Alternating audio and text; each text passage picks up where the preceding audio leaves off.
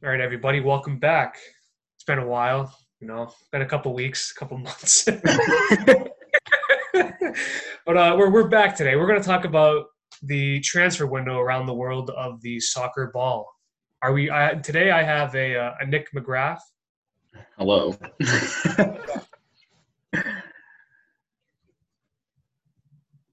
Seth. I not give an introduction. I just said I just said I'm we also have it. here. That Brocky be like, no.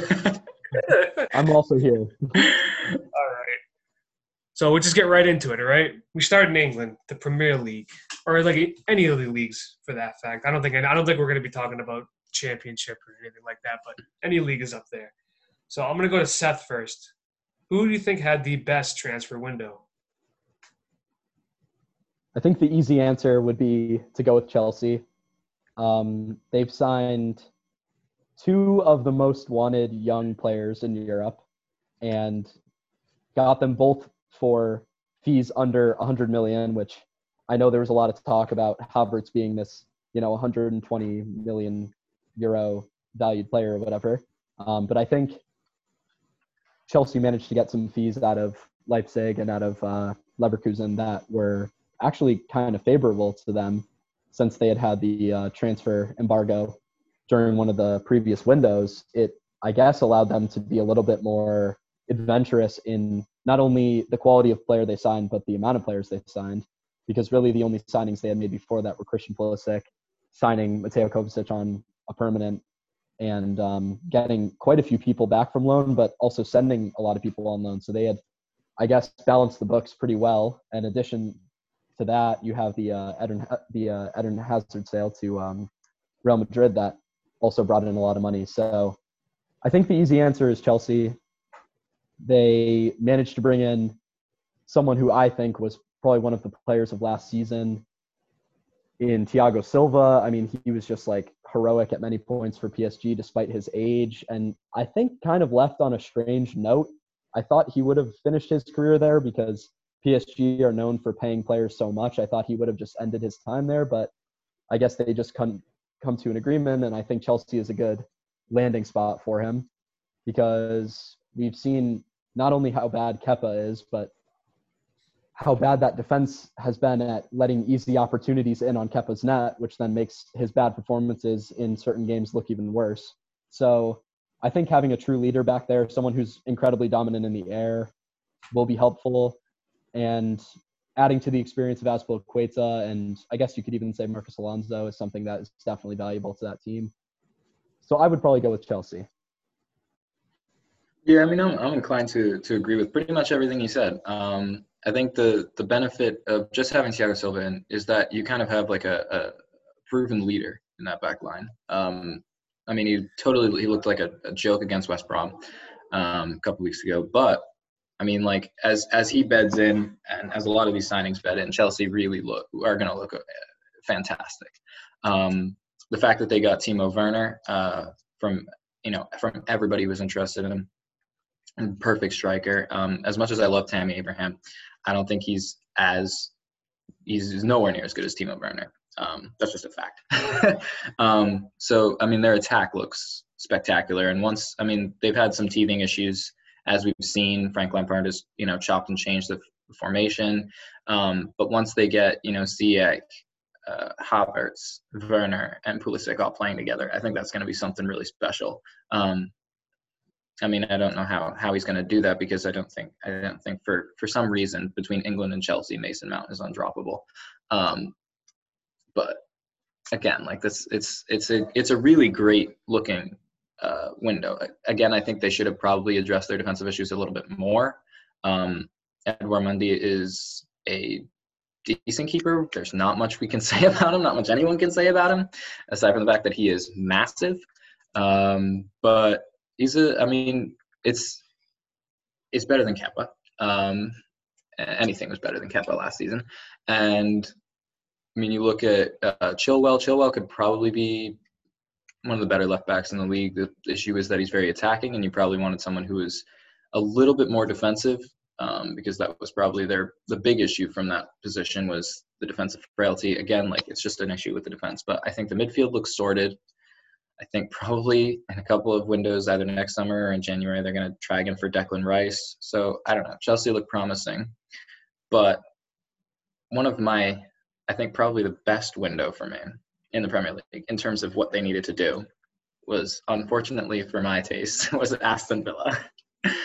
And I get so much egg on my face now for pooping on Aston Villa because I mean it was the last episode.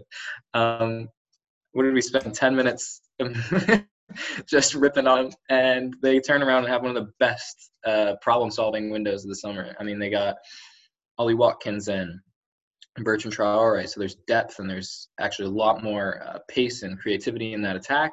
Ollie Watkins is going to solve a lot of problems. We already saw it with the goals against Liverpool. I mean, I don't think that Liverpool result is indicative of what they're going to be this season. It's a freak result, but it showed that they are going to be a lot better than last season defensively. They look so much better. They brought in Matty Cash on the right. And Konsa and Mings, since post-lockdown, they've actually looked a lot better.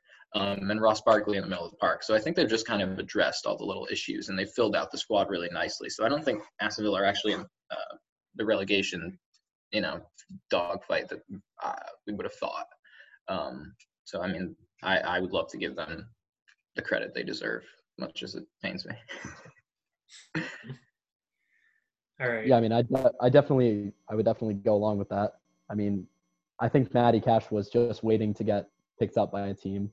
There were quite a few sides that I think could have used a very dynamic and sort of in the mold of a modern fullback in the Premier League. And I think Aston Villa were the team that I would imagine needed a right back the most. I mean, we've seen Brighton have one of the most exciting right backs, and he came out of nowhere after the restart. And Tariq Lamptey has set the league alight, and I would have put Brighton as one of the teams that needed a Matty Cash, but now they don't. So I think going to Aston Villa was a great move. And then also Southampton picking up Kyle Walker-Peters, I think was a decent move for them, but I think Matty Cash probably would have been a little bit better. It's a little bit more on par with Ryan Bertrand's level of deliveries. Yeah. I don't know if Kyle Walker-Peters is there yet, but I think he's a decent defender, and he can get forward and actually is quite good at stepping into midfield, which I think is something that's going to be important for Southampton. So, yeah, I mean, I would say Aston Villa picking up Ollie Watkins was massive. I mean, if Aston Villa were going to go with one of the exciting forwards from the championship season last year, I'm glad they went with Ollie Watkins, because to me, he was the most ready-made for the Premier League, especially the Aston Villa side, who had a lot of trouble getting goals and had a lot of trouble keeping their strikers fit. So definitely. It's good that they're getting quality in the starting 11, and then their backups are decent enough to back up Ollie Watkins. But I mean, he's been a star so far. Along with the biggest win of keeping Grealish. Oh yeah, definitely. The chance creation is going to be. I mean, it's going to be insane. And keeping Douglas Luiz around was big as well. Yeah, definitely. All right, so my pick, it was between Everton and Tottenham. So between those two, I'm going to pick Tottenham. Of course you are. This doesn't seem like a surprise to you guys, right? Little Mourinho love coming from Rob here. Mourinho love's about to come in right now. All right. So they built off what they started last year. Last year was a failure. We can all agree. We can all agree on Tottenham standards, it was a failure. Like every year is, right? But still, they don't get trophies. That's just a trophy itself. But they have a guy who gets trophies. It doesn't matter how he gets them, right? He gets them somehow. So they tried building a team for him, and they brought in Gareth Bale, which is a big one, but it's also a risky one. So this one will tell us with time, because Gareth Bale, of course, is finally free. He probably signed this contract with the freaking sign that says "I'm free, I'm free." He must be so happy that he's out of the shithole that's Real Madrid.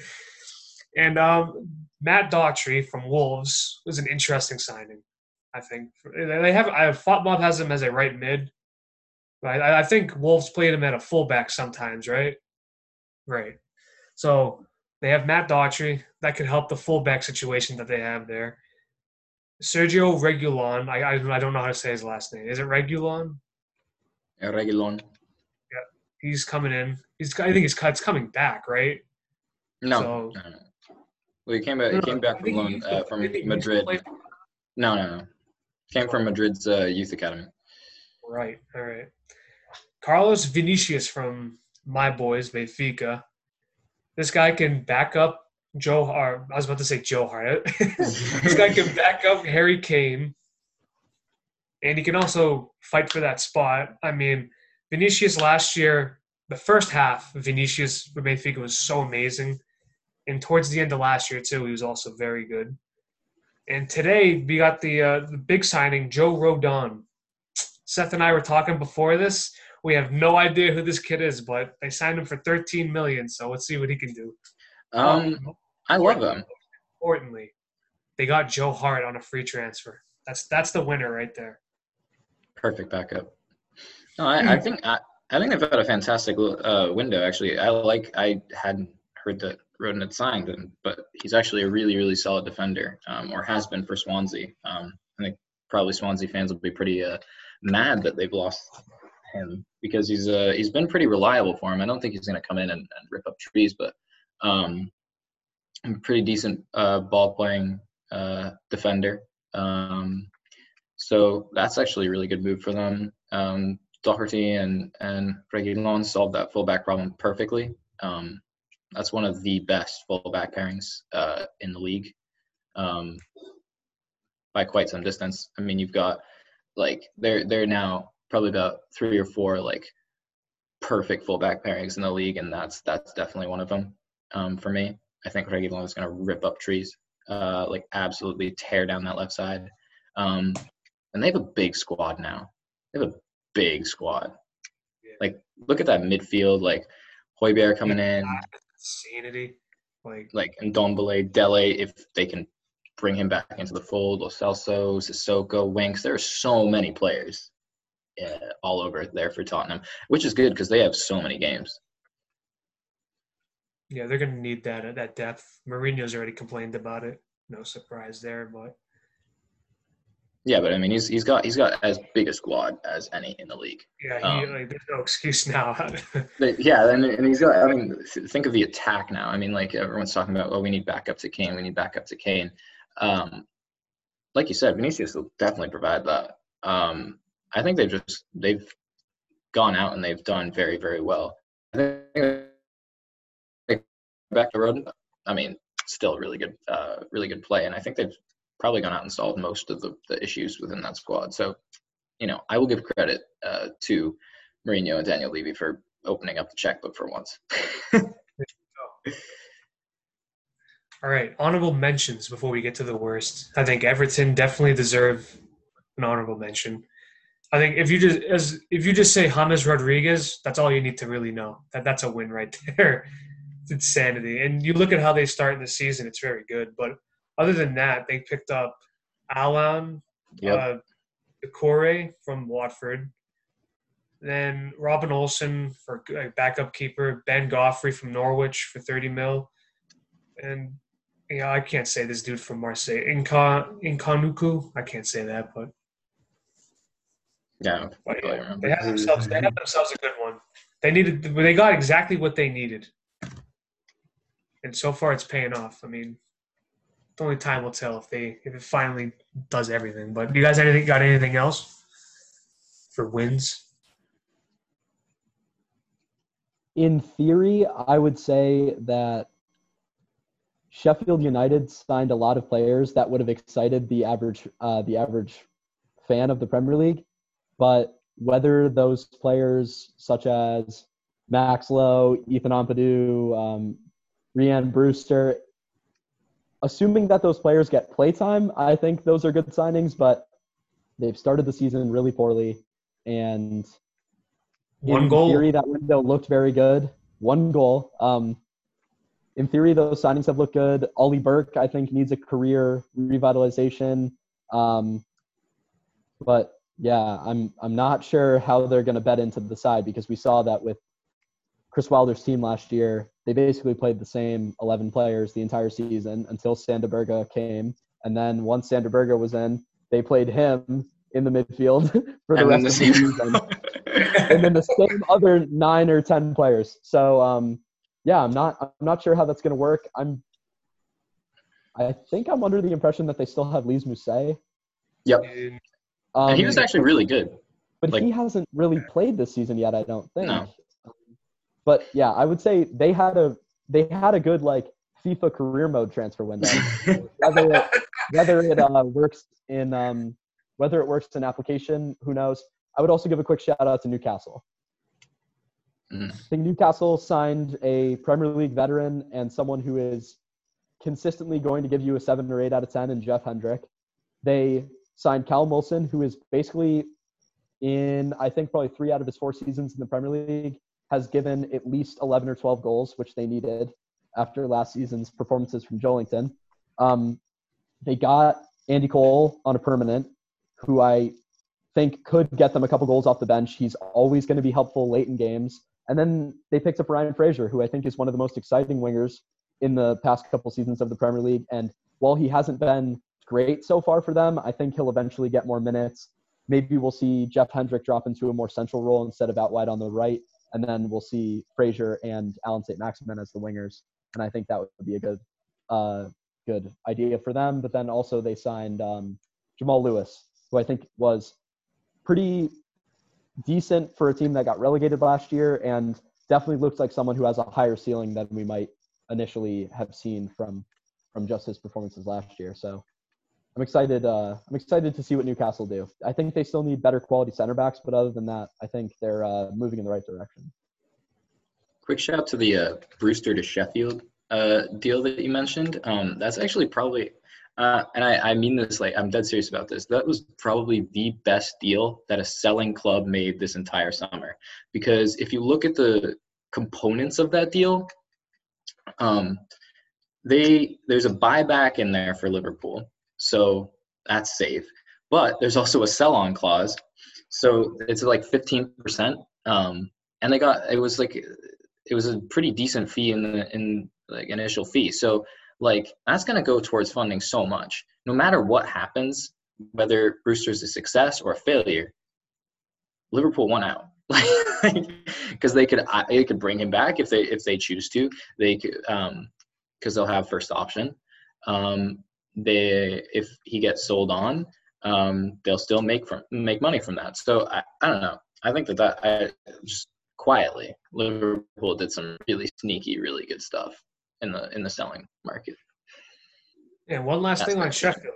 So the beginning of their season's been very poor, but they're lucky that 2 other teams also haven't won a game, and that in 16th place they have a Manchester United team they could easily catch. All right, moving on here. That didn't excite Nick at all right there. Let's go to the worst transfer windows. Nick, I'll let you take it away. I mean, it has to be United.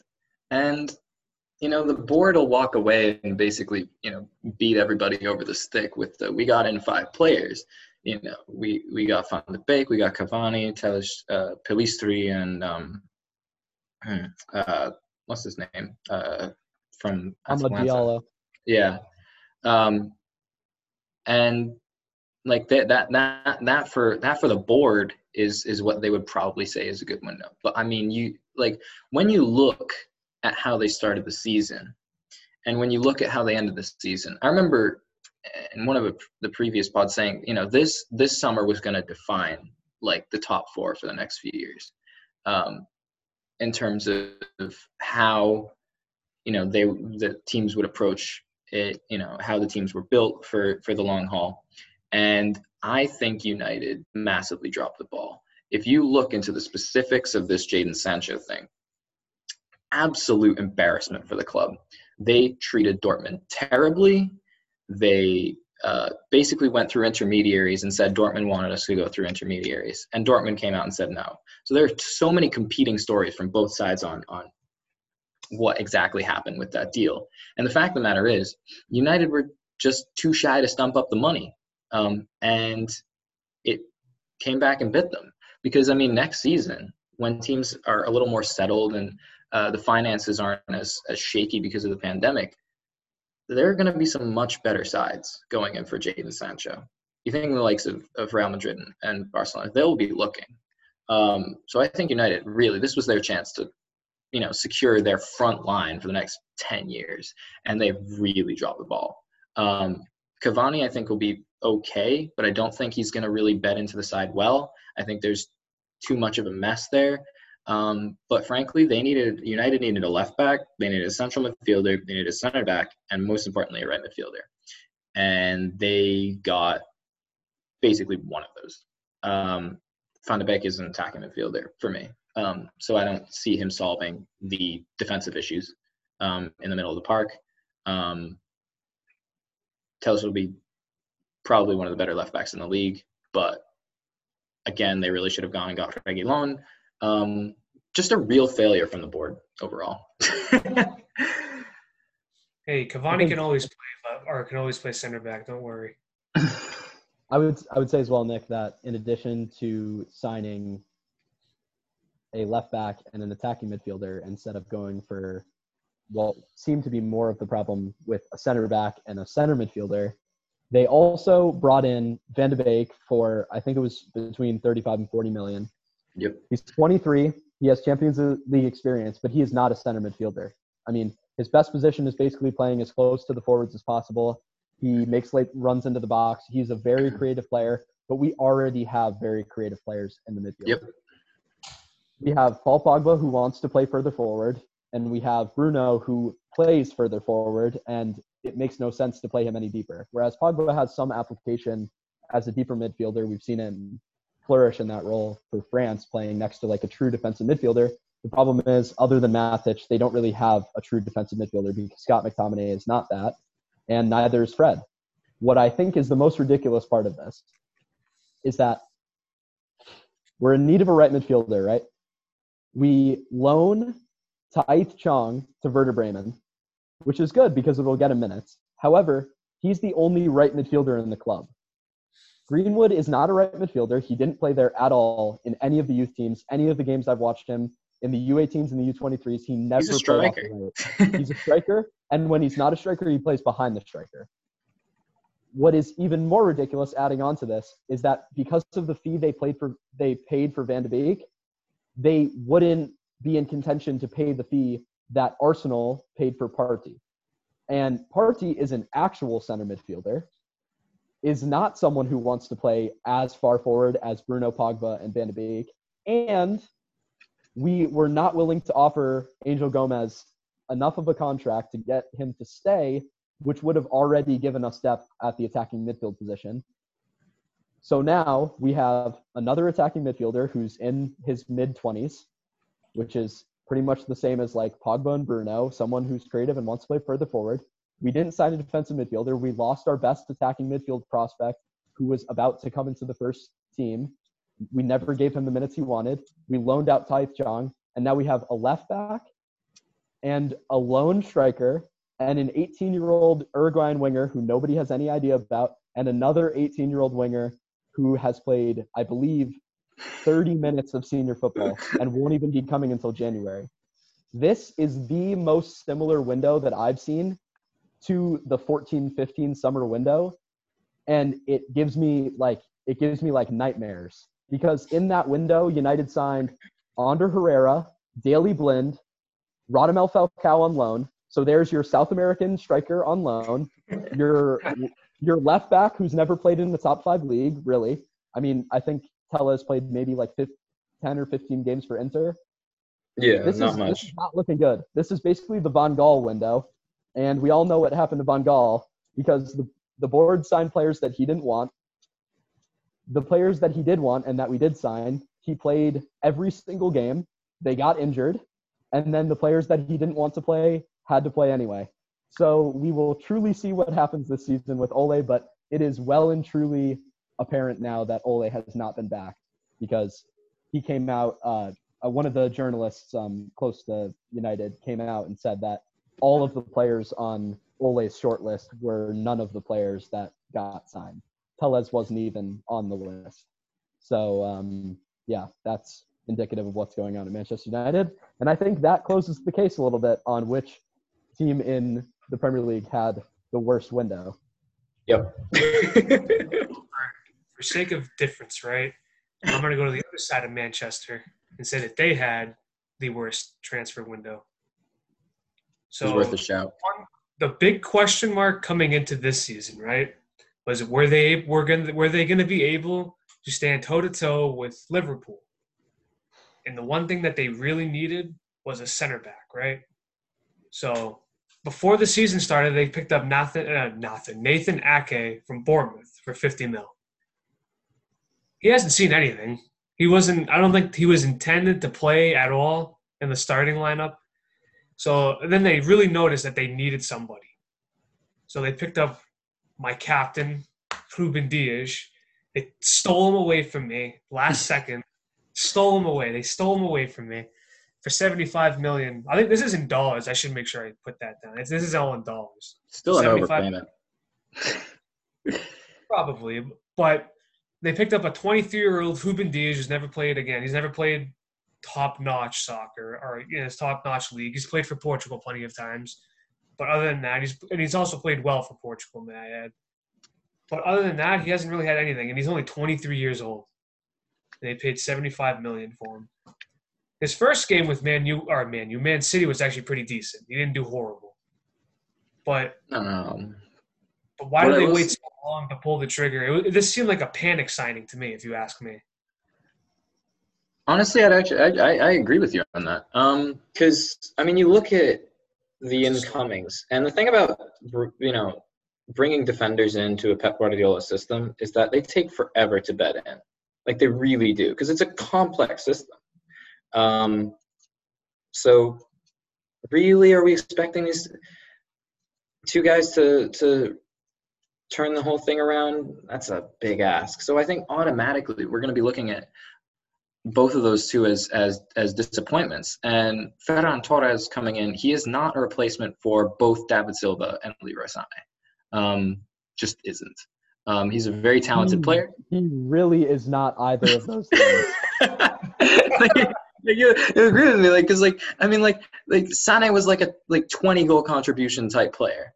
David Silva at least 10. Ferran Torres last season as a 33-year-old skinny little man, David Silva was a 20 goal contribution guy, which is crazy to say. And they signed one player to replace both of those people. Who had 4 goals and 4 assists in La Liga last season? That's not enough.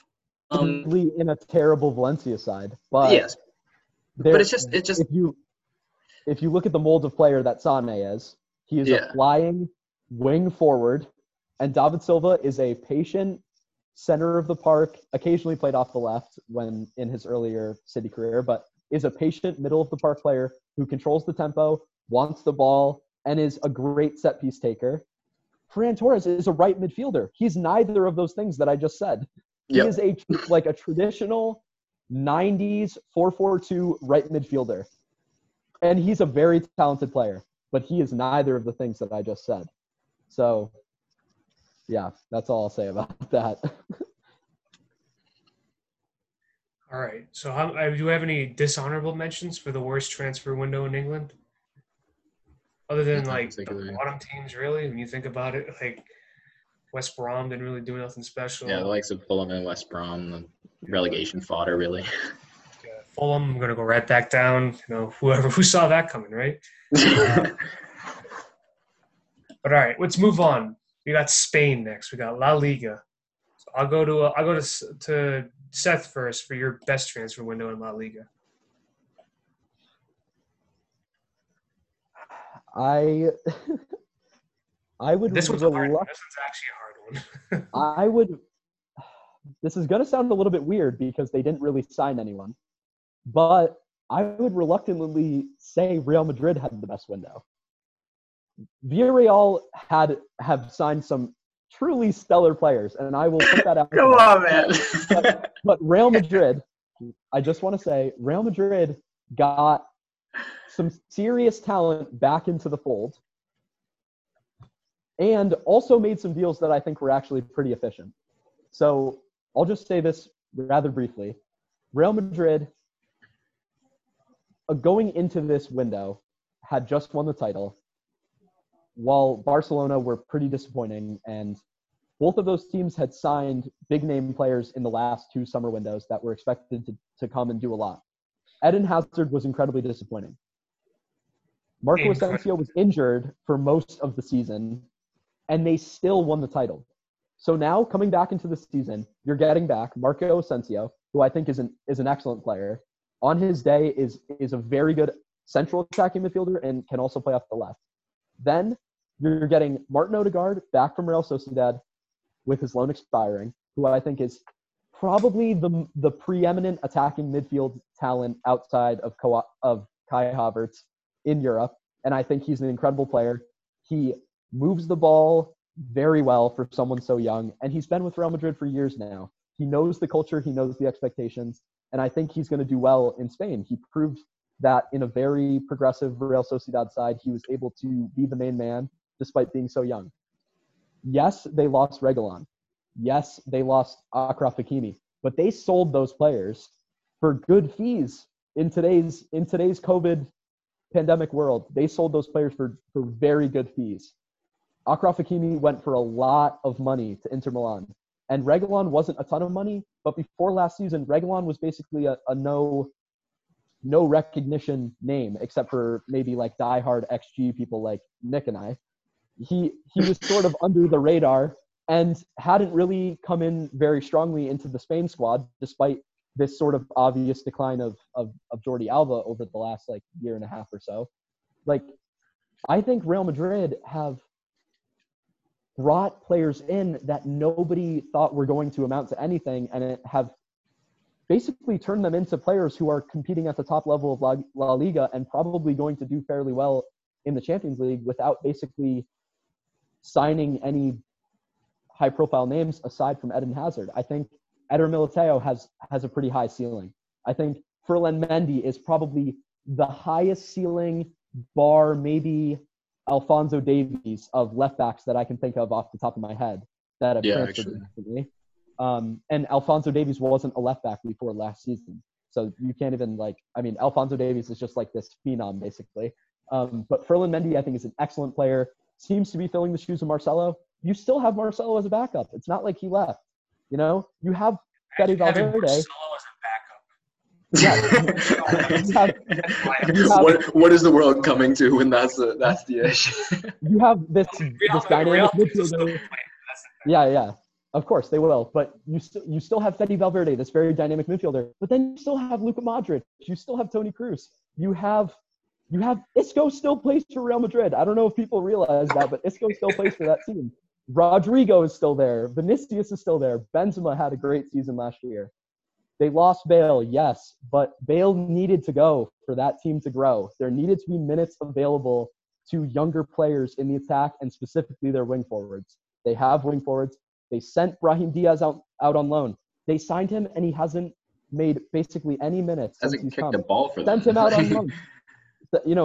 Send him out on loan. Maybe he'll do very well for Milan. He's been stellar in the few games I've seen him for Milan so far. I think they had an incredibly savvy window. They didn't spend basically any money, and they sold players for quite a few dollars. So that's why I'll say Real Madrid. I'm looking at it right now. They didn't bring in anything, like nothing. Yeah, like Seth said, the incomings were from loans. From the loan army was coming back. What I will say is that I think the reason I'm hesitant to 100% agree with Seth is because I think some of these players that they've sold are so good that it might end up being like a poor decision in the long run, like Hakimi. Carvajal age, and the next in line would be Odriozola, and he's not Hakimi. So there's something to be said for that. Will the sales come back and bite them? They probably won't because they have so much depth, but it's just something I would keep in mind. Just for the moment. But I think what the window is that it's setting up for next summer. Because I think it's going to be Project Mbappe next summer.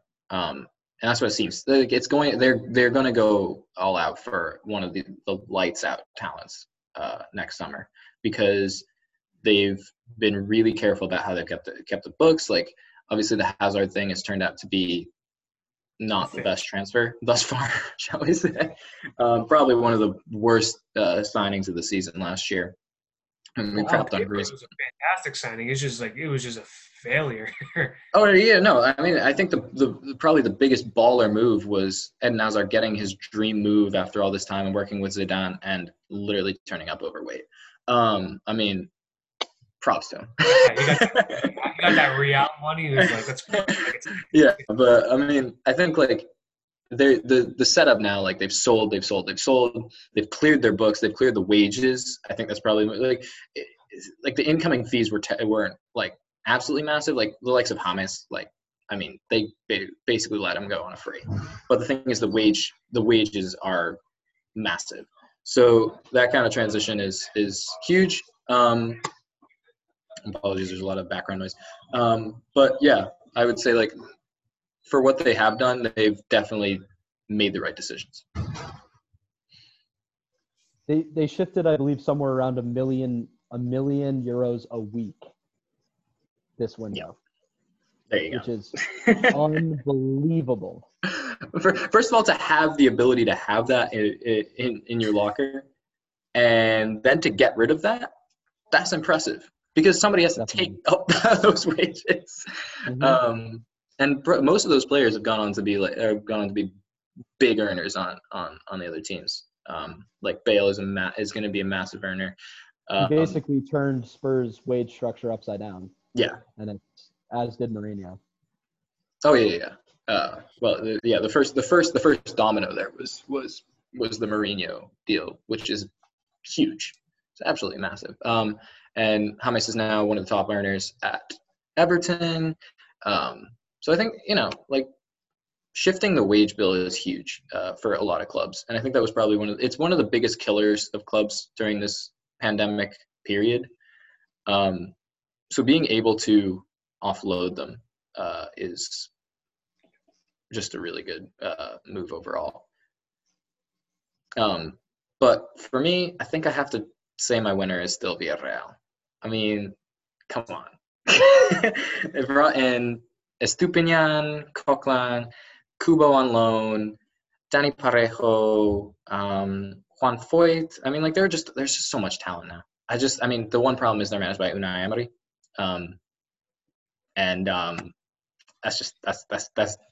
That's fourth place gone. That's not going to happen. But I mean, they've closed the gap so well. I mean, between Villarreal and Sevilla, like, it's more exciting now. I just really like the talent that they have. And I mean, hopefully with Kubo coming in, it's not going to stunt my favorite, player on that side, Chukwueze. Hopefully it's not going to stunt his growth. But we'll see. So, I mean, they're my winner in La Liga, at least. So there really isn't no clear-cut winner in La Liga with this transfer window. And you guys pretty much just took the two, good ones right away. So I'm going to throw a curveball at you guys right now. Cadiz. They had themselves a decent transfer window right here. You look at what they brought in. They brought in everything. They had a really good July. big shout. They did really good here. I just want to read these guys off, right? So, Alvaro Negredo from Al Nassr SC. What a player he is. He's going to be a good striker for him. I don't know who that is. Ivan Alejo Peralta from Getafe. You get some experience, right, from your in your team right there, from La Liga talent right there, right? You got Nanu from Eibar, Anthony Lozano from Girona, Jorge Pompo from Real Zaragoza. Don't know. I still got more for you guys. Don't you worry. Felipe Malbasic from Tenerife, Gaspar Penderero from Al Wada, Alvaro Jimenez from Birmingham. David Mayoral from Merica, a free agent Jens Johnson, Jermais Ledesma, Gerio from Girona, Alcala from Girona, and Bobby I can't even say that. Bobby Atankanye. Adekanye. There you go. There you What a go. window. What a window. Moving on, let's talk about the worst. Alberto Negredo is the only name from that whole list I knew. No, Lozano and Negredo will be okay. Negredo he's too old to be useful. He's like 34 at this point. Like, I don't think it's a good signing. But Lozano is a good signing. Joko Lozano from Girona actually is actually a decent player. And he'll get goals and he will create. Because you look at the rest of the league, and they are going down. Nobody did anything in this league. It's insane. Nobody. They got smashed by the pandemic financially. Yeah. Like I was gonna say Barcelona, but like, who would say Barcelona after that transfer? Absolutely no one. They had the scare of their life. Messi. They almost he'll leave next broke. It was bad. All right. Worst. What do we got? I think we all can agree on one. 3-2-1, Sevilla. Valencia. No, that's Sevilla. What are you talking about? Sevilla had a great one. You get out of here with your nonsense. They brought in great players. Valencia. They're terrible. Horrible. George Mendes FC. Oh, my God. FC. I think we should talk about this one. They brought in a total of one player, and that was in January. Yeah. I think they just so here's how this works. Peter Lim wanted money. Peter Lim wants to get rid of the club. Peter Lim has screwed the club since he bought it. And so he decided that this window, with all he picked out everybody who disagreed with him at some point and got rid of them. So and tried to get rid of who he thought would get them the most money. There was one player who he refused to get rid of at the start of the window, and that was Jose Gaya. And everybody else was for sale. So I'm surprised that more teams didn't try and poach a few more of their players, because it really was the definition of a fire sale at Valencia. And frankly, I don't know why, because Valencia are terrible, or have been. Marcelino was the only reason they were hanging in there, plus some really talented players. And basically, they offloaded all of the really talented players and didn't fix any of their problems, which are bad coaching. They are churning out managers like nobody else, and they are just a mess up top. So outgoings, you got Parejo, you got Torres, you've got Rodrigo, and I mean, I'm not as bullish on Rodrigo as other people, but to lose your top young talent for almost nothing, because they were asking for like 70 million for him 6 to 8 months ago, and then to sell him for around what was it, 40, between 40 and 50 in the end. That's terrible. Parejo going on basically a free is a joke, and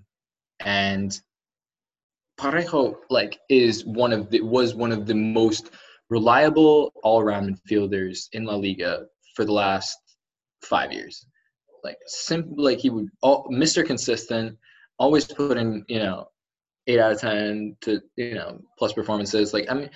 Genuinely a great progressor, great creator, and would do some decent defensive work, and they just let him go to what is a direct rival for the top 4 or top 5. So yeah, it's an embarrassment. I think the club is a mess, and the thing is, Peter Lim is really not gonna get much for the club. He's not really gonna sell it. No one's gonna try and buy a club right now.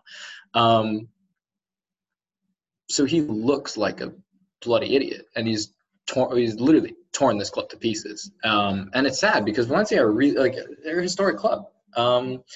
With it's a really proud history, and it's just sad to see that the Copa del Rey was not good enough, and so they had to detonate the team. So yeah, worst window by a country mile. probably all around Europe, just because of how the team has collapsed, and how the club has collapsed. And yeah, it's sad. I like Valencia. I really do. I just think they've really kind of made some real poor decisions. I don't even think we need to talk about anybody else. Nope. Like, I don't think anybody else. Everybody else has kind of had like the same transfer window. Like this was the one league that really nothing crazy happened. So No movers and shakers. But keep your eye. There are a couple of low fee signings. I guess you could say Barcelona because of the big scare with Messi almost leaving, or I shouldn't even say almost, like Messi wanting to leave. But other than that, like nothing. So if that's all we got for this league, we can move on over to Italy. All right, I'm gonna start this one. I'm gonna say the best transfer window, Inter Milan. They started off the transfer window with a big bang. They got Hakimi from Real Madrid. That's a big one for them. They finalized the deal for Alexis Sanchez from Man U. He officially signed for him. Alexander I can never say his last name. Kolarov. There you go. He comes in from Roma for very cheap. That's just like a backup guy, maybe for the cup or whatever. Nobody knows that. Arturo Vidal is a pretty big signing for him. More experience. See if they can maybe fight for that title. And then Matteo Darmian from Parma on a free. Yeah. I just like to throw that one player that not many people know. So. But I think they built off of what they were doing last year, and this year in Serie A actually looks very interesting between like about 5 clubs. It's very close. So I think these guys could make a big splash in the league with these moves.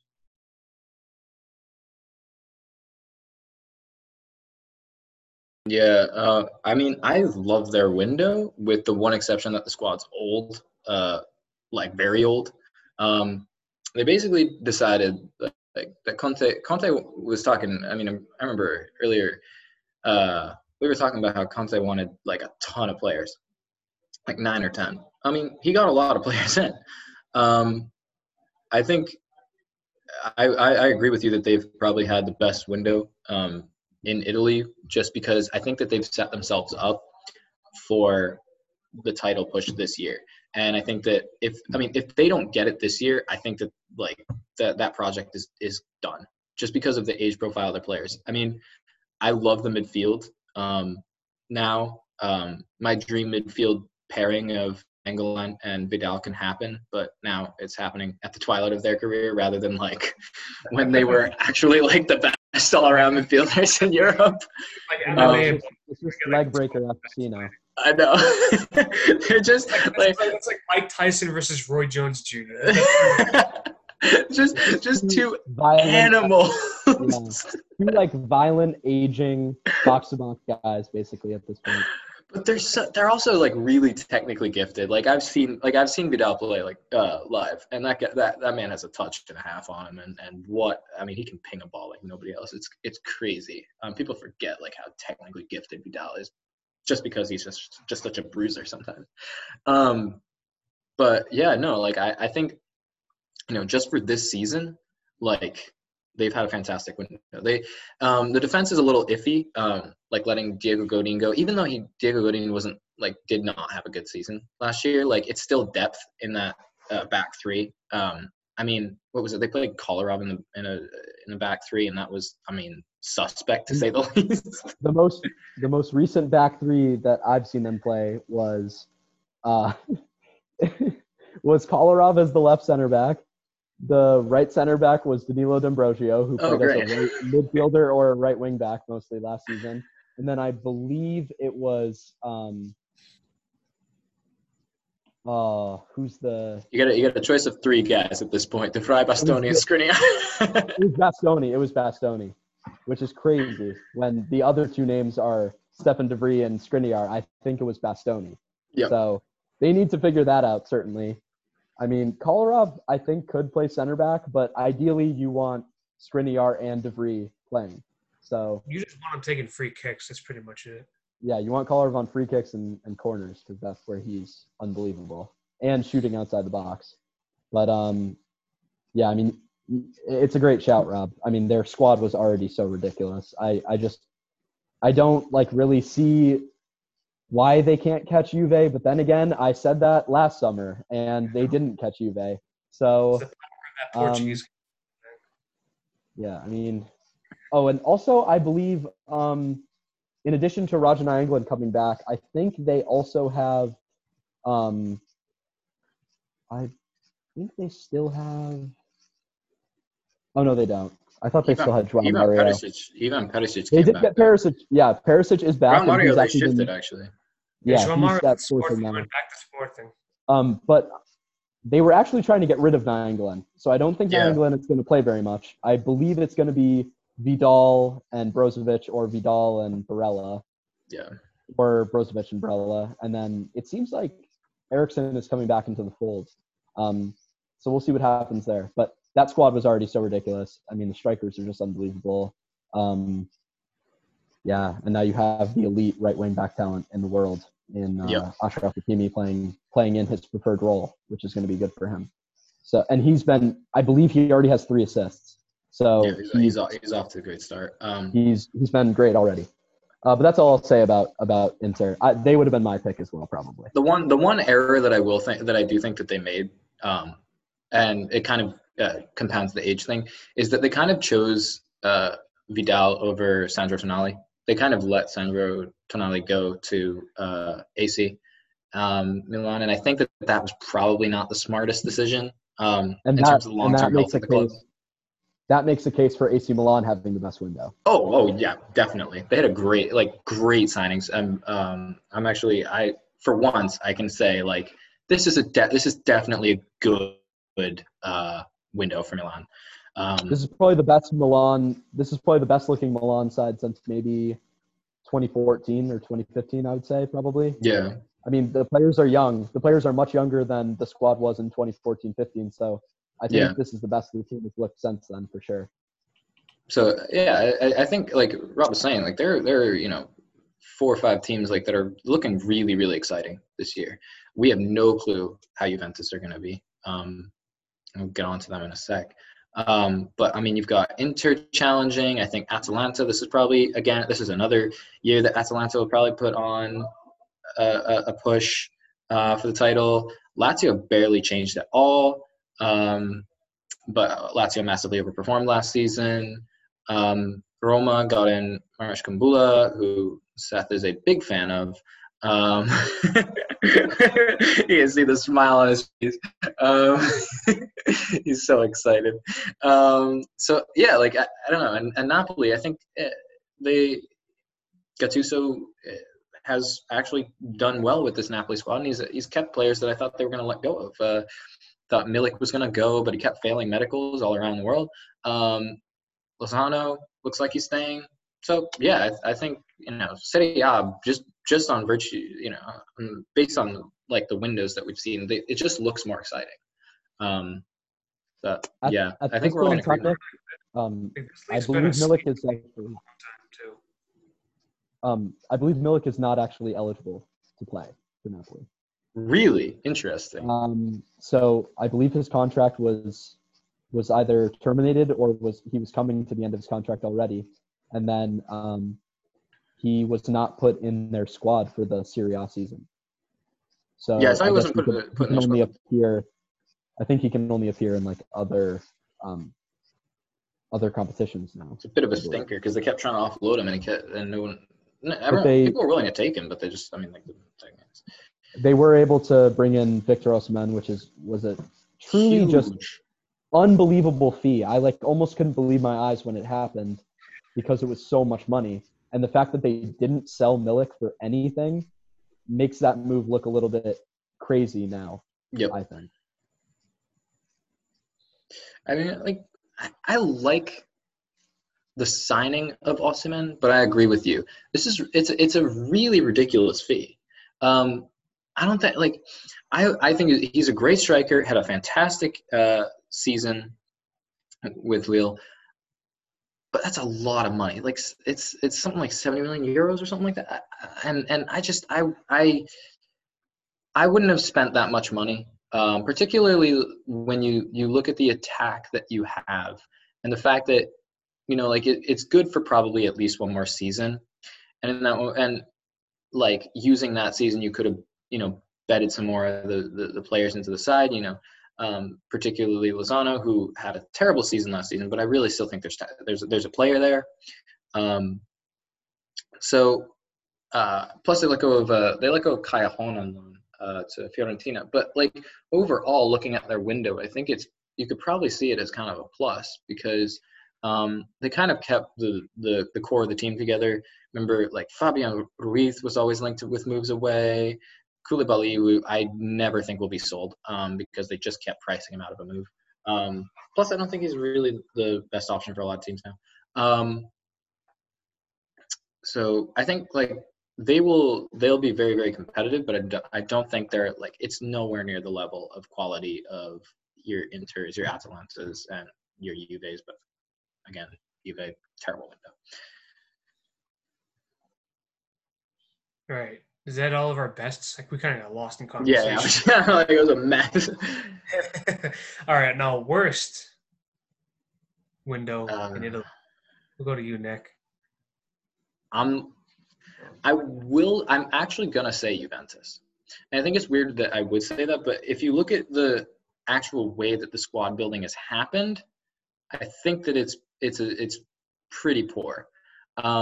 Because they kind of sat on their haunches a little bit and didn't really take care of a lot of things. So like Kulusevski came in, but that was a January move that was just kind of made.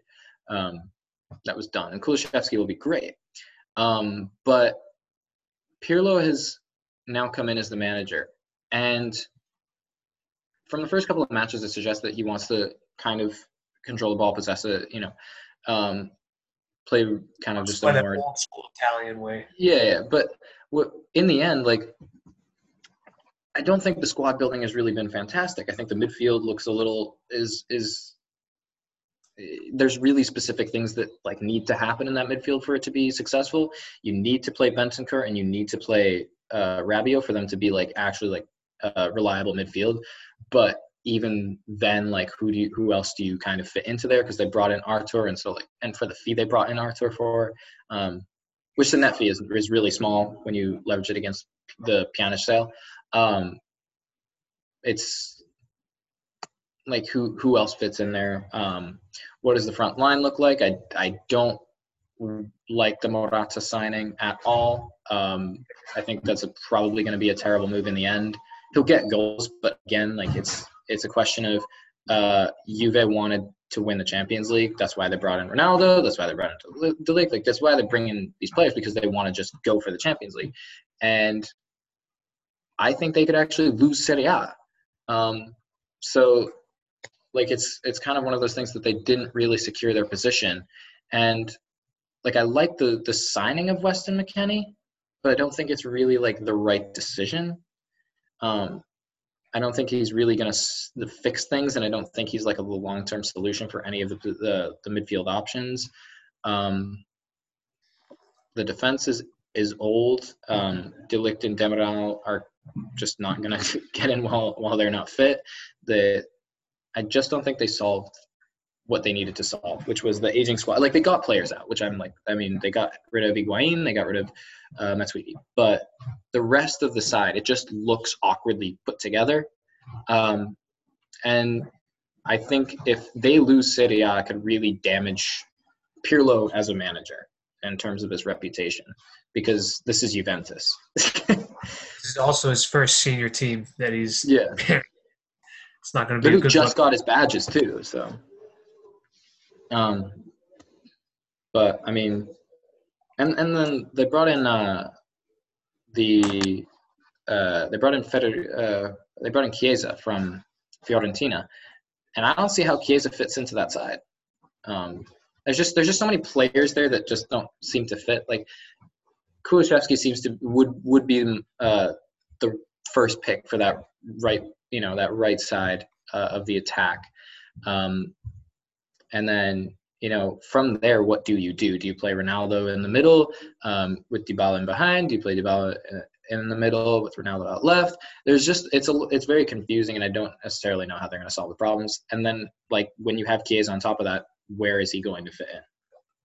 So don't you forget that they signed the American God, Weston McKennie. So, yeah, which is just they'll solve all their problems. All right, Seth, what do you got for us for the worst? I think the problem with looking at the rest of Serie A is that nobody, like, other than the Osimhen transfer that I referenced, made like a giant move that doesn't really make sense. But I would like to point out some of the moves that Roma made, because they brought in so many players and got rid of so many players. So they got rid of Patrick Schick, who Nick and I still believe has a chance of being world class and are really holding out hope for him. But I'll get on to him later. but what I don't understand is, if you have Edin Dzeko, who is like basically a dinosaur at this point playing striker, and you don't keep Patrick Schick around, I really don't understand that. To replace Patrick Schick leaving, they brought in Borja Mayoral. I'll just let that simmer for a little bit. Borja Mayoral, which I believe was like, no one will ever know how good he is. Like, no one will. It's so weird. You know what I mean? Like, okay, that was £2 million, but 2 million euros. Sorry, so that's not that bad. But then they spent 11 million on Carlos Perez from Barcelona. 11 million? I'm confused there, because then you let Cengiz Under go, I believe, for free to Leicester or something like that. It was nearly free. Yeah, I believe. It was a free transfer. Yeah. Apparently they paid 3 million. But then also Alexander Kolarov, who has been the only thing keeping their goal contributions alive for the past like 3 seasons, goes also on a tiny fee. And you're bringing in Chris Smalling, who was excellent for you last year, but he's 30 years old and you're paying 15 million for him. Yep. And it's like, I really don't understand these signings, because then you're getting Mirash Kumbulla, who had a great season in Serie A last year, on loan. Instead of trying to get a player like Chris Smalling on loan again because he's 30 and you shouldn't be investing 50 million into him, you sign Mirash Kumbulla on loan, which I don't think even has an option to buy. I didn't hear about that. And you're spending 16 million on Jordan Veretout, who is basically an anomaly. I really am not sure like what his best position is. They've been playing him in the 10 recently, and I think that's just because Zaniolo had that horrible injury, but it's just like, I really don't understand. And then on a free transfer, you pick up a permanent option on Henrik Mkhitaryan, and you pick up Pedro, who both play in the same position. Both of those players play as a right-sided attacking midfielder. And then you let Cengiz Under go, who has age on them by like 6 or 7 years. So I really just don't understand. I'm not going to go out and say that Roma like shit the bed and spent a lot of money, but they signed some strange players and let, in my opinion, some very talented players go, including the name I haven't mentioned yet, Justin Kluivert. I think Justin Kluivert, letting him go is very confusing to me, because it's only a loan, because clearly the fit is not there at Roma. Yeah. And you should have tried to get a fee for him. And you should have tried to get a fee for him like last winter or last summer. So I really don't understand this business from Roma. But then again, Roma's ownership has been all over the place for the last couple seasons. So that's what I'll say. Yeah, they do, like, every single one of their signings is always structured as a loan to buy. And it's weird when they do that, because they always lock themselves into these transfers, and the player will be there for a year, and in that year they'll do nothing, and then they have to buy them. That's the case with like Jordan Veretout. It's the case with a lot of these players. And something that you always want to keep in mind, right, when you're selling a player, like, or offloading a player in any form, is who's actually coming in for them, and you have to ask yourself why, right? Would it be a mistake to let them go for nothing or on loan, or just to let them go in general, right? So Kluivert was picked up by Leipzig, and Leipzig are always going to develop young players and always going to turn them into something a little bit better. Like anybody from the Red Bull group, if you see that they're in for one of your younger players, you have to think, why are they coming for this young player? And that should immediately suggest to you that there's talent there. I was kind of the same on when Atalanta kind of re-signed Caldara on loan from Milan. Like I thought that was a poor move by Milan because when you look, it's like Atalanta are coming in for one of my center backs. What does that tell me about that center back, right? So yeah, like I mean the likes of Under leaving and the likes of Kluivert leaving, like you have to look at that and think, oh, like maybe there's something I'm losing out on. Because like Leicester are the best with transfers, but you have to think like Cengiz Under going to Leicester like makes sense. So why am I letting him go? And then obviously like Alessandro Florenzi, who I've never understand why they've just kind of axed him, because he was like meant to be the leader. After you lose Totti and Rossi, like Florenzi was kind of next in line for the captaincy and everything. And so they let him go on loan to Valencia over the back half of last season, and now they're letting him go to PSG on loan, which is weird. So, yeah, like I think they're kind of doing a little bit of a reset with some of the younger players coming in. So I don't really want to say because I don't necessarily know what the project is. So I'm not confident in saying they're the worst window, but it's been a pretty bad window. So Seth took my pick there for Roma. Just for different sake, I'm just gonna say Lazio. They didn't do anything really. Nothing. So I guess you said before that they overachieved greatly last season, which is I agree with you on that. So I guess it's not the end of the world for them, but at the same time, you're always trying to set new standards for yourself. So after having a great season like that, to try and not have another season like that, it's kind of disappointing. So that's all I really have to say. It's nothing to do with the players they bought in and the players they threw out. It's just that. So they should have done. No, Pepe Reina, Andreas Pereira. Those are the two guys that they really brought in. They really didn't do anything. There's one elite talent there. and he's older than 30. And he's bald. he's at the end of his career. One good thing that they did do was they tied down Strakosha. And Thomas Strakosha had a phenomenal season last year. One of the best keepers in the league, in the world. He seriously great shot stopper. The fact they tied him down for the long term, that's a plus. Because he was actually my first pick when people were talking about who's Chelsea going to buy as a goalkeeper. I was like, it's pretty obvious. So that's one plus. So they've secured their assets, but yeah, they have not turned it up. So I think it's a good shout. But other than that, I don't think we got anything else for the Italian league, no? No. All right, now we're going to go to Deutschland. We're going to Germany for our best. Yay. Let's go to Seth. I'm going to make this quick.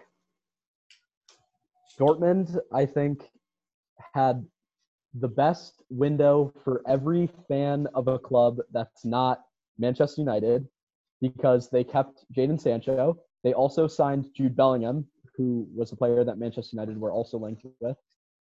They also signed Thomas Meunier, who I think is someone who's been overlooked recently as a very solid Champions League level right back. Dortmund have qualified for the Champions League again. I think they're looking maybe higher than second, but I mean, it's hard to ignore. I know all those things I just said about Dortmund are very nice and very kind, but Bayern Munich, after winning the treble, went out and got their man. Leroy Sané is finally part of the squad.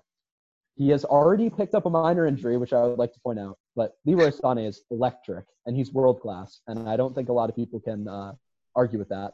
Yes, they lost Thiago, but Thiago was going anyway. He was leaving anyway. What they did do is they signed depth in positions that I thought were very iffy. And if they were to get a major injury in one of those positions, I don't think they'd be able to recreate the success that they had last year. The depth that they signed is very interesting because they picked up League On players in those positions. And a lot of people think that the League On is this farmers league and that there's not a lot of quality beyond PSG. But they managed to pick up Eric Maxim Choupo-Moting, who has Bundesliga experience. That's an incredibly smart signing from Bayern Munich. He can play striker, he can play as a winger, he can play behind the striker. Then you go out and you get Bonassar. And Bonassar is a converted right back, was a winger for most of his career. But the way that Bayern possessed the ball, you basically want a winger at fullback. So that was, I think, also a very smart signing from them. And then you see them let go of some of the problems.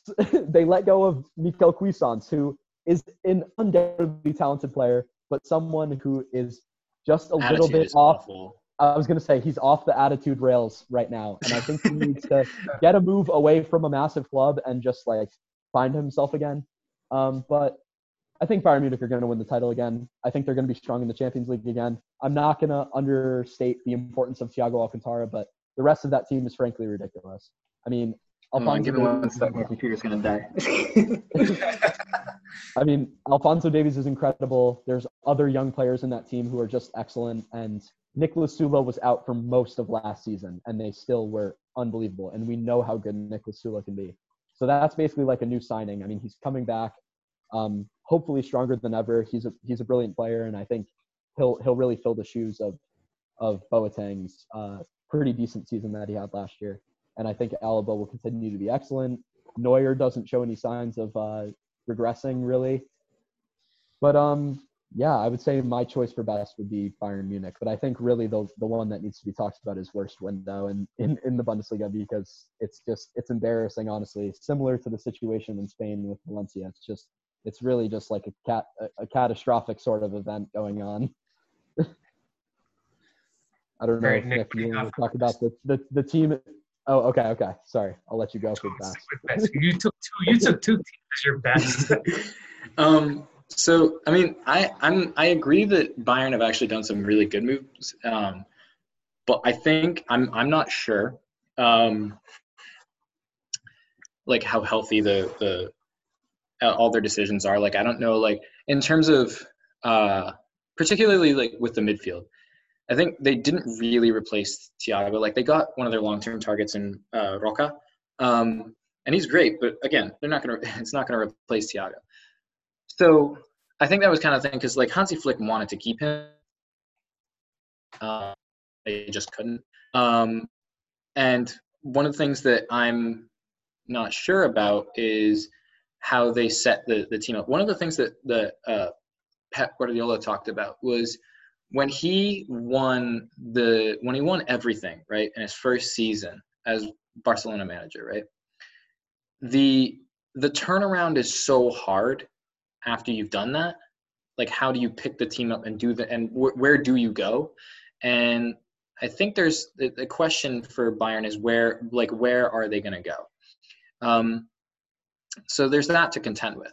I think that they've signed some pretty good players, but I think there are still clear problem areas in the squad that are probably going to get exploited in the latter stages of the Champions League.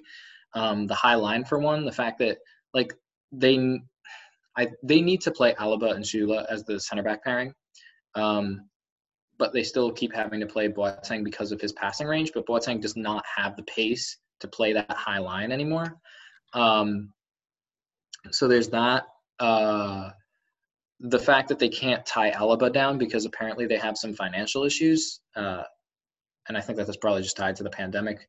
But the fact that they can't tie him down is kind of huge, because that is Alaba for me at least last season was one of the top 4 or 5 center backs in the world. He's incredibly smart in the way that he plays, because he's played all of those positions: left back, center mids, center back. So he knows how all of those players around him are going to think. So there's that. So they're just little things that you have to that I would keep my eye on. So just those things. But for me, I have to say that my number one for this window, it's kind of tough because of the outgoings, but some of the incomings I really like with Leverkusen. So obviously the big story with Leverkusen is they sold Kai Havertz, but apparently, as I've been reading into that deal, the talks for that were kept kind of really quiet, but they've been going on throughout the entirety of last season. So it was something that was on Leverkusen's mind, and they've kind of brought Florian Wirtz in towards the tail end of last season and gave him minutes. He got his first Bundesliga goal. He's now officially the youngest Bundesliga goal scorer. I would keep my eye on Wirtz just because they didn't sign anyone to like knock him out. So I think he's going to develop well. But the incomings I really like. I love Patrick Schick coming in. I think, like we were talking about, like you can't, if you're Roma, you can't let him go, and you certainly can't let him go to a side that definitely needs that he's going to be a perfect fit for. So I'm a big fan of that, and I really like Santiago Arias coming in. Like, he's not a fantastic right back, but I mean, when that team can never settle on a single right back, I think Arias will probably play within that gung-ho attacking style that we've seen under Bosch, like just a little bit better than somebody like Weiser or one of the Bender twins. Typically it's Lars down on the right side. And then also Hertha Berlin had a great little window.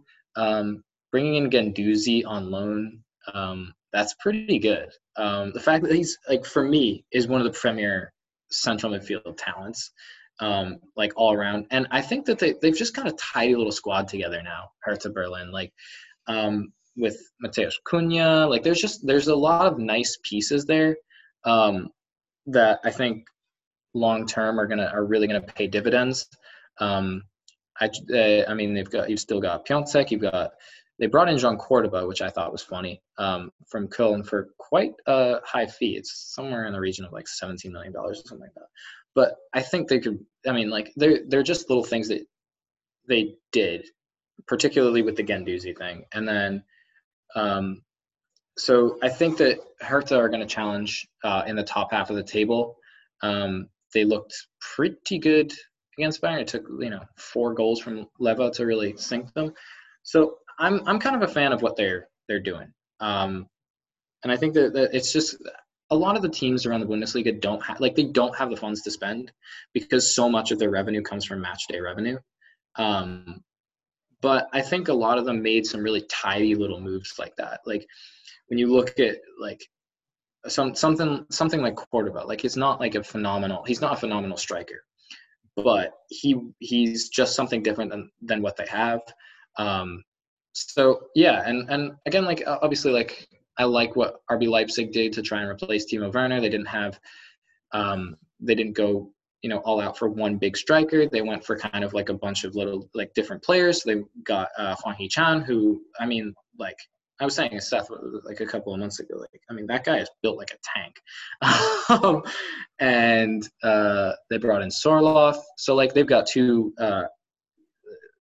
great little strikers that'll contribute. So rather than going for like a 30-goal season striker, they brought in a couple of guys who will get 10 to 15 goals. And Paulson will go on, and obviously Kluivert. So and Benny Hendricks going to Leipzig as well. So I mean, I don't think there's a clear winner, but there have been so many like good moves that a lot of these sides made that just make you excited to watch them. Yeah, I would agree with that. I would just say that Santiago Arias for Leverkusen is probably going to be more of a January signing because he basically like split his leg in half playing for Colombia a few days ago. Love it. He had it was like one of the worst ankle injuries I've ever seen. Yeah. So that'll probably be more like a January signing. But you're right. I mean, that's a great signing. That's a huge coup for Bayer Leverkusen, honestly. But yeah, Rob. No, I don't really have a best, so we're just gonna move on to worst. Good idea. Because we all have a worst in mind. We're all in agreement on this, right? Like, let's clarify. Jeez Louise. All right. Let's get it over with. Rob, you want to start us off? Seth, you can take it away. I'm wearing their colors in mourning, basically. Schalke are a mess. FC Schalke are a mess. They basically are one of the most confusing teams that I've ever seen. 2 seasons ago, they had a combination of players in their attack that was Daniel Caligiuri, Bergstaller, and a few others, and they were actually kind of fun to watch. And it was like everything seemed to be going okay. This was like the 17-18 season. Tedesco season. Yeah, the Tedesco season. And now it seems like everything is falling apart. Caligiuri is no longer a Schalke player. Weston McKennie is no longer a Schalke player. They had brought in Mark Uth for the 18-19 season, I believe. That didn't work out. He's now a Cologne player, I believe. Then I can't even remember who they signed for their striking option. Paciencia, who I like. Paciencia from Frankfurt. Ibišević, who's apparently not taking really any wages. And I was just about to say, Vedat Ibišević, who is one of the highest foreign goal scorers in Bundesliga history, but he's also like 35. Yeah. And it doesn't really make sense because they also had sent their veteran goalkeeper, Ralph Farman, on loan to some absolutely random team last year. He's now the starter because they sold Nubel to Bayern Munich. So they're on a free. Their young goalkeeper talent is now back replaced by their much, much, much, much older goalkeeper. And their veteran leader, right wing back, right wing, right back, super versatile Daniel Caligiuri is now also gone after having a terrible season last year. So Schalke are a complete mess, and I'm really sad to see them get to this point, but it's been coming for a lot of years now. They're not the Champions League club playing against Real Madrid that they were, 5 or 6 years ago. So I think they're set to go down. Yeah, like they're definitely. I feel like they kind of set like. A lot of it comes down to the fact that they just don't have any money, and so they were desperate to raise funds this summer, like absolutely desperate. And so they were trying to offload McKennie to absolutely everybody. And in the end, they only let him go on loan. With I believe there's an option to buy on that, but I mean, again, like it's just one of those things where the club is falling apart, and a lot of it just comes down to the fact that a lot of it is pandemic stuff. With losing so much revenue, but I mean, like it's a poorly run club anyway. So like you said, like they let go of Nubel, but they also let go of the next one in line, which would have been Markus Schubert. So they let him go on loan to Frankfurt, and so then but it was like kind of like a two-way thing because they brought in Rono from Frankfurt. So like, there's really no clear plan here. It's just watching the squad like slowly fall apart, and it is sad because I mean you can't really hate on Schalke as an outsider. They've always kind of been just like a fun side to watch because of the young players who come through and everything. But yeah, it's completely fallen off the rails. And the one asset that they have, right, that they could have got rid of and raised some serious money for was Ozan Kabak. And they didn't because they just wanted to be able to like last in the Bundesliga. But they've already sacked David Wagner after what was a dismantling by Bayern on opening day, which everybody saw coming. But like, the subsequent results have shown that it wasn't like just because Bayern are great. It was because Schalke are awful. So I don't know what the plan is going forward. I don't think they know. Nick, so, they still have Suat Serdar as well, and they still have Amin Harit as well. Who So I mean, So those are 3 assets, right? Like those are like good players. Now, what the smart decision is, I don't know. Do you keep him or sell? I think you sell Kabak. I think you want to keep hold of Serdar because there isn't going to be anybody who's really in for him. It's not going to be much of a bidding war. Whereas like there are teams that are interested in Kabak, and I like Harit, just like as a little technician. I remember Atalanta were sniffing around at him earlier in the window. Would have loved to see him there, honestly. It would have been really exciting. But I would love anybody in that system. So, yeah, it's just sad because there's no direction. So, I don't know. It's crazy to think that in 2017, 2018, they were runners-up in the Bundesliga. Now they're going to be relegated. Just like that shows how fast they can just all go. It shows the turnover in the Bundesliga and why the people, when you don't pay attention to it, you miss so much that, like, it's so much crazy stuff that happens. So yeah, I mean, sad, but it was coming. All right.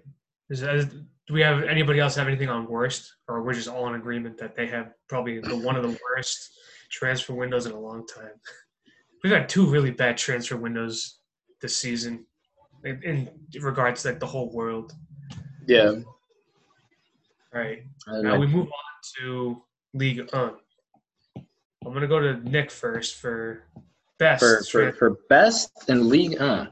I'm going to say Lille. And I'm going to caveat this by saying that they didn't really, perfectly replace Gabriel, who they sold to Arsenal. But I think, first of all, it's the Jonathan David thing. Like that sells it for me, right? The thing that they're really, really good at is turning over talent for whatever reason. They finally found this system that works to scout the young players and bring them in. So they got rid of Osterman. I don't know. I'm more impressed by the fact that they sold and replenished the talent than anything else, because I think that's just really hard for a team of that size. And they brought in someone. I can't bloody remember his name.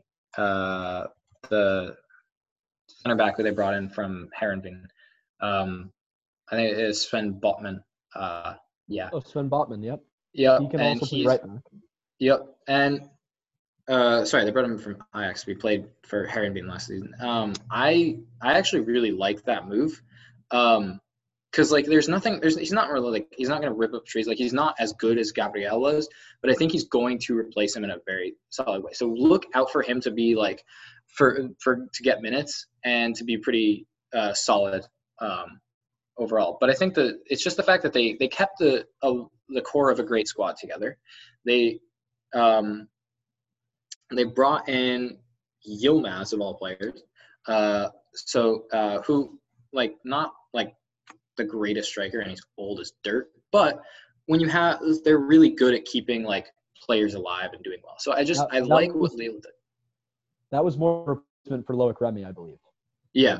Loic Remy leaving because he went to the Turkish league and then Burak Yilmaz came the other way. Yeah. So I don't know. They brought in some really older players, but they also it's just that they kept the core of a good young side together. Yeah. And they're you can say they had a great window because they sold Osimhen for so much. You could just say that, and replace them with two players, one who's very experienced and is going to get you goals, and someone who has an incredibly high ceiling, and that they will be able to sell on in Jonathan David. Definitely. I mean, Jonathan David will probably be the next in that line of buy, sell. Because the impressive thing was that they sold Nicolas Pepe, who scored 22 goals for them, and then they still turned it over and brought in Osimhen and still were competitive. And they do the same thing and they bring in Jonathan David. Now, I really, really like Jonathan David just because he's just a very dynamic, useful forward, and I really like what the front line looks like now. Just all around, there's a lot of just really great, fun players to watch. You got Bamba, Ikone on the other side. It's going to be very fun to watch them, and that's probably why I'm so bullish on their window, just because I know they're going to be a good watch. Another thing about Lille is that they bought majority ownership of the SAD in Boavista. So that's their official satellite club now. So they'll be able to send young guys over there to play in Portugal, like an Angel Gomez and stuff like that. Angel Gomez, Leonardo. Because they bought him and loaned him over to him. And so he'll like long term, we'll see how he works out. But I think he'll do really well at Boavista. So I know. They Yeah, signed so him far, on a Boavista free has been and then loaned him, which is even better business. oh yeah. Yeah, because he was a free agent. But Seth, what do you got for your best? Quick shout out to RC Lon. I think bringing back Gael Kakuta is one of the most beautiful romantic moves I've ever seen. He's been great. He takes their penalties. They win a lot of penalties, and he scores them. They also signed Seiko Fofana, who used to play for Manchester City. I think he's actually a great midfielder. He's been super consistent for Udinese for like 3 seasons now. He's only 25, but they spent 12 million on him, which is a good investment from a promoted team who has intent of staying up. They beat PSG. They look good. They have an incredibly solid back line. And I think RC Lon are going to be one to watch. Watch them go down now. But my actual choice would be Leon. And this is going to sound weird, but it's because of the players they were able to keep and the players they were able to sell, not because they really signed anyone specific. They were able to shift on Bertrand Traore, who really hasn't had a sniff in a long time, but they were also able to keep Aouar and Memphis Depay. So I don't know how that happened, but they were able to do it. They still have Dembele. They still have what is his name? Hold on. The right back. Dubois. They still have Leo Dubois, who I think is honestly a sellable asset. He had such a good season. They got rid of Marsal, who I think is like maybe the most surplus to requirements wingback I've ever seen in my life. They just got rid of him basically. And I'm just saying it's Lyon. There has to be a young French left-sided player somewhere in their youth system that they'll be able to replace Marsal with. I know it's a bold shout. I just wanted to say it because I think I'm more inclined to put them in the losers. Because they didn't sell. I think I saw that coming a little bit that you were going to put them in the losers, but I just think like after the Champions League campaign they had, putting the names of these players out there as being these world-class players is going to attract a fee. You know, it's going to attract fees for Memphis and Aouar, but they weren't going to get very much money for them this window. I just think that's like an established maybe, but thing. I don't know if their stock will ever be higher. I don't know if their stock will ever be higher at Lyon because of the Champions League. You know, like you can put like because there's actually interest in Aouar, there's interest in Memphis, so you want to get them. You know, you want to offload them now. So that's where I come in because I don't know if from like I think that maybe because I just trust them to be able to turn over talent and find the next guy. And because that's what Lyon have always done. That's their model. So if maybe it's just because I like to see Lyon sell and turn it over, and that's why I'm being a little bit harsh. But I think maybe it might have been time to let go of Aouar. I don't know. I just like he's gonna do well for them. Like both the players, the fact they kept them, they'll probably turn around and have a good season. I think they probably sorted out the issues with the defense. But I mean, like, there's that niggling thing in me that thinks that like it's time to move on to the next project for him. I don't know. Jig's up on that. You could say I'm wrong. They also lost Weary, who I think is a really like interesting and exciting talent, and he went to a rival. He went to Nice. Yep. And they also and I think that was a mistake. I think that was a big mistake. But I have to say, selling Martin Terrier, who has never shown that he's going to be a world beater. He had a lot of hype around him when he was like 18 years old. Selling him for 12 million in Ligue 1 to a rival, getting 12 million off a rival, that's a great deal. But also, I know Lucas Paqueta was a little bit of a flop at Milan, but it has been shown that when Lyon bring in an attacking midfielder who is a little bit on that fringes, he usually turns out to be ridiculous. That's why it would have been good to sell. Like if you sell Aouar and you bring in Paqueta, then I mean you still have Kakere. I think Aouar and Paqueta are a little bit of different models of players, but I think Lyon will be fine, and I hope that they can push up towards the Champions League places with keeping Aouar and Memphis. But I'm sure you have a very good case for someone else. All right, and for my best, I'm just gonna keep it simple and say PSG. What? Oh, no.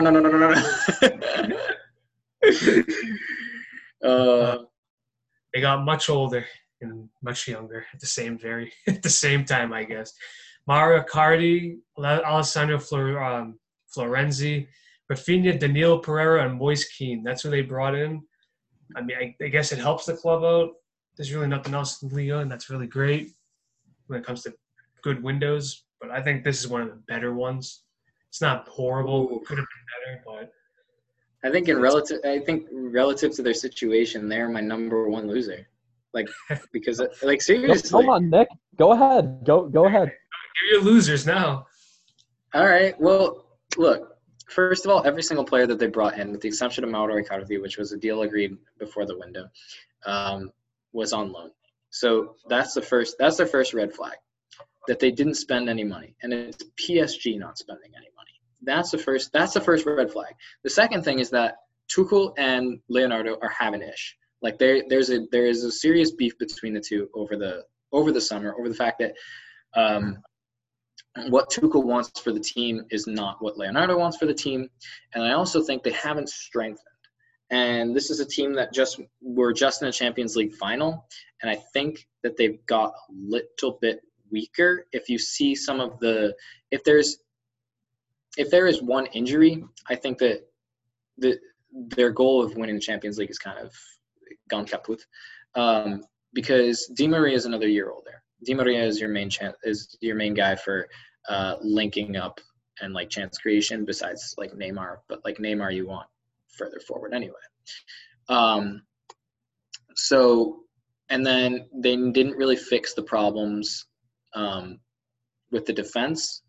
You let go of Thiago Silva, and you let go of some of your very, very young, promising guys like Aushish and Tanguy Kouassi to Bayern. So there's that, because Tuchel was having issues with the fact that a lot of the young, like really promising talent is going, which is an issue with PSG. Like guys like Diaby were gone, guys like Nkunku, like they get rid of them and it comes back Edouard, to bite them. Akone. Yep. There's many others as well. Kingsley Coman scoring against them in the Champions League final. So that was like a problem, and it seems that it's going to come to a head because Aushish started well. The fact that in that defense that just lost Thiago Silva and they're letting Kouassi go, like that's suspect. Like that, because that's a big hole opening up, and guys like Diallo will come and fill it. But Kimpembe and Marquinhos haven't started as well as they finished last season, so I'm unsure about that. The squad looks older. The midfield isn't quite balanced enough because it's Verratti and Gay, and then after that, there's just a bunch of defensive-minded midfielders. Even Rafinha coming in is actually last season excelled more defensively than he did attacking in the attack. Draxler would really be the only. Yeah, and Draxler is clearly on his way out with 1 year left on the deal on his contract.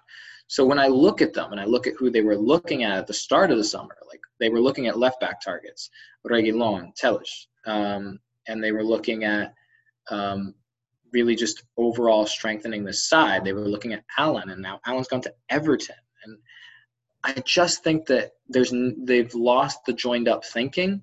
I still think they'll walk away with Liga. Like that's a minimum requirement for them. And I think that long term, I think this is the last real year you're going to get of Neymar, Mbappe, and whoever else is the third guy in that attack, be it Di Maria, Icardi. So I think this is the last year that you're really going to have that side together, and it's not as strong as it was last year. The loss of Thiago Silva cannot be understated. So that's my case for them. I don't know. I just think that they didn't really go out and fix what they need to fix. Moise Kean is not a replacement for Edinson Cavani. That much is clear. So that's why I just think because it's alone. It did start today in their game. against Angers. They won 6-1. Yeah, but I don't think they'll do what they want to do, which is win the Champions League. I'm sorry, against Nîmes, they won 4-0. Mm-hmm. So, But Nîmes is very different to Bayern Munich or That's later in the season. so. I think Tuchel will be gone by the end of the season, and I think it's due to I hope he leaves because I want to see him manage a team that's not PSG. I want to see him do something, take on a project that's really exciting because that's what he can do. But yeah, who knows? So that's my case. To finish up, Rob, I don't know if you have another case for the worst in Liga, but I had a feeling you might want to talk about Benfica just to round off the episode to end. Yes. Yes, I really much want to talk about Benfica. Thank you for asking. The collapse. I mean, this is the worst I've ever seen. The worst team I've ever seen play wearing a Benfica badge was last year. Towards the end of last year. The fallout was Strong loss. Everything was horrible. They literally, I don't even, you're going to get me go back to this, right? We collapsed. A 7-point lead in the league to Port, right? And then in the domestic cup final, Porto go down to 10 men, and they score 2 goals on a set pieces, and we lose the game. The worst I've ever seen it. I was embarrassed to be a Benfica fan during those days, and I wanted change in the offseason. I want to change in the front office of the team. I still want change in the front office of the team. I don't care what he brought in this window, but he did bring back our Lord and Savior, Jorge Jesus. My man. And when you're going to – and they promised Jorge Jesus a lot of money to spend. They gave him everything he wanted. So Jorge Jesus is like, sure, you can pay me a lot. You can pay me the $10 million that you're going to pay me this season, and I'm going to buy as many players as I want. So let's go through the list here. This ought to be fun. All right. So to start off, you have Jan Vertonghen. He was the first – confirmed one. Jan Vertonghen is big. If everything went to plan, we would still have Ruben Dias.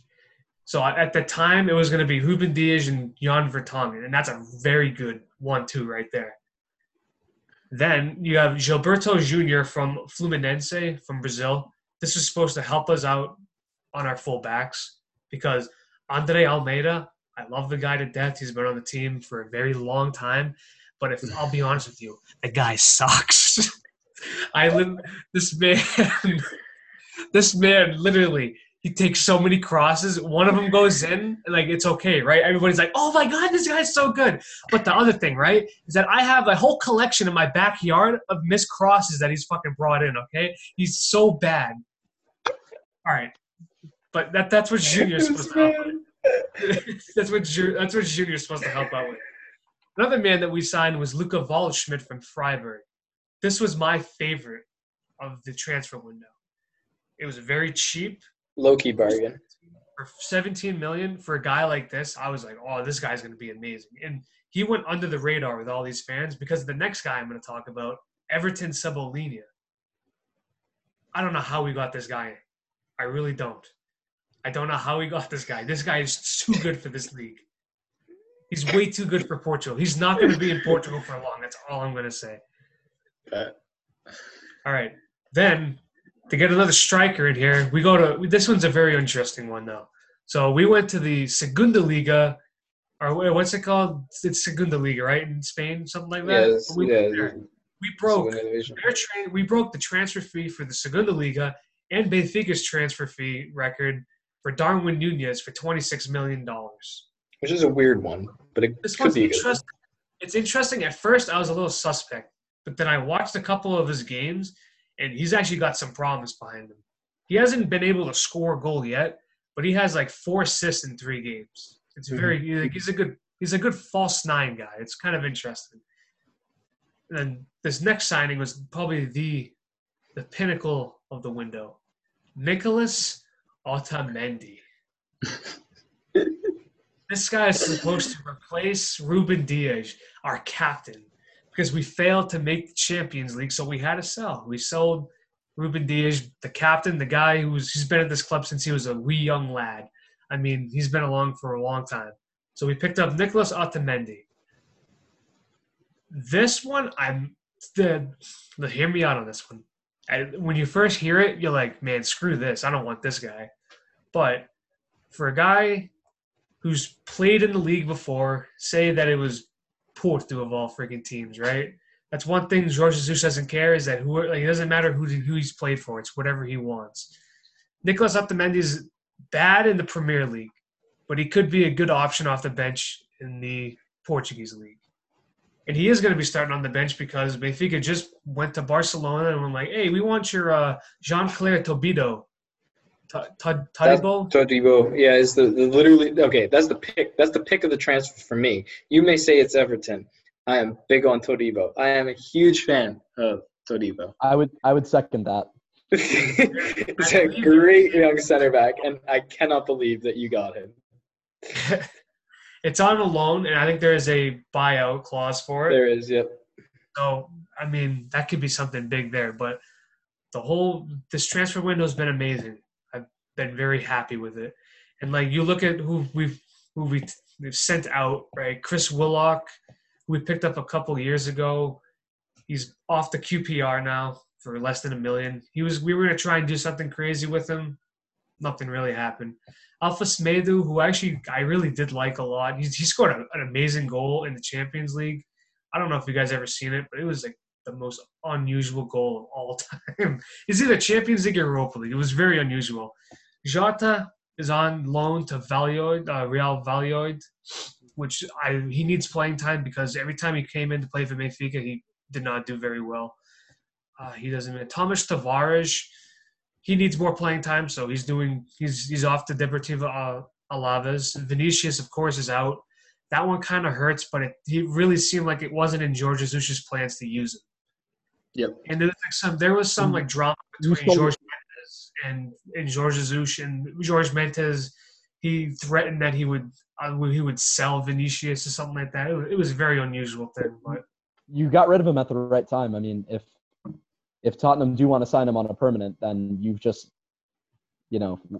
a player who scored quite a few goals for you and is probably never going to be worth more than he is right now. You could get a good fee for that. So I think that was a good idea. Yep. Florentino Luis is now at Monaco, which is a very big move for him. Is on loan. I like that for all parties, man. Like I think you're not the biggest fan of Florentino, I know, but I think he had a very good first half of the year. Then he just really hit the bottom. But I think it's a good move for him to develop, and I don't know that Monaco will 100% take him up on that option because Monaco historically, I mean, when you look at their defensive midfielders, they keep trying to bring back like Bakayoko. They haven't been like willing to pull the trigger, so there's a positive there. Yeah, then other than that, the two bad things that happened were, of course, Ruben Diaz. She left. Like I said before, he's been with the club since he was a little boy. He was supposed to be the next captain of this team. He was supposed to be that guy who was going to stay, who was going to start at Benfica and end at Benfica. But we bought all these players, and we somehow collapsed in the Champions League qualifier game against PAOK, and we had to sell. So there's that. Now we're going to be playing in Europa League, where we hopefully will be able to win that because with this team, they should be able to. I know there's some competition that we can play. Spurs. I have Spurs winning that. It's going to be hard, but we got to be able to do something. The curse is going to be broken this year. I'm calling it right now. Okay. The other guy is kind of a joke one. So Zivkovic, he came into the club a while ago. He did very well again with Vitoria.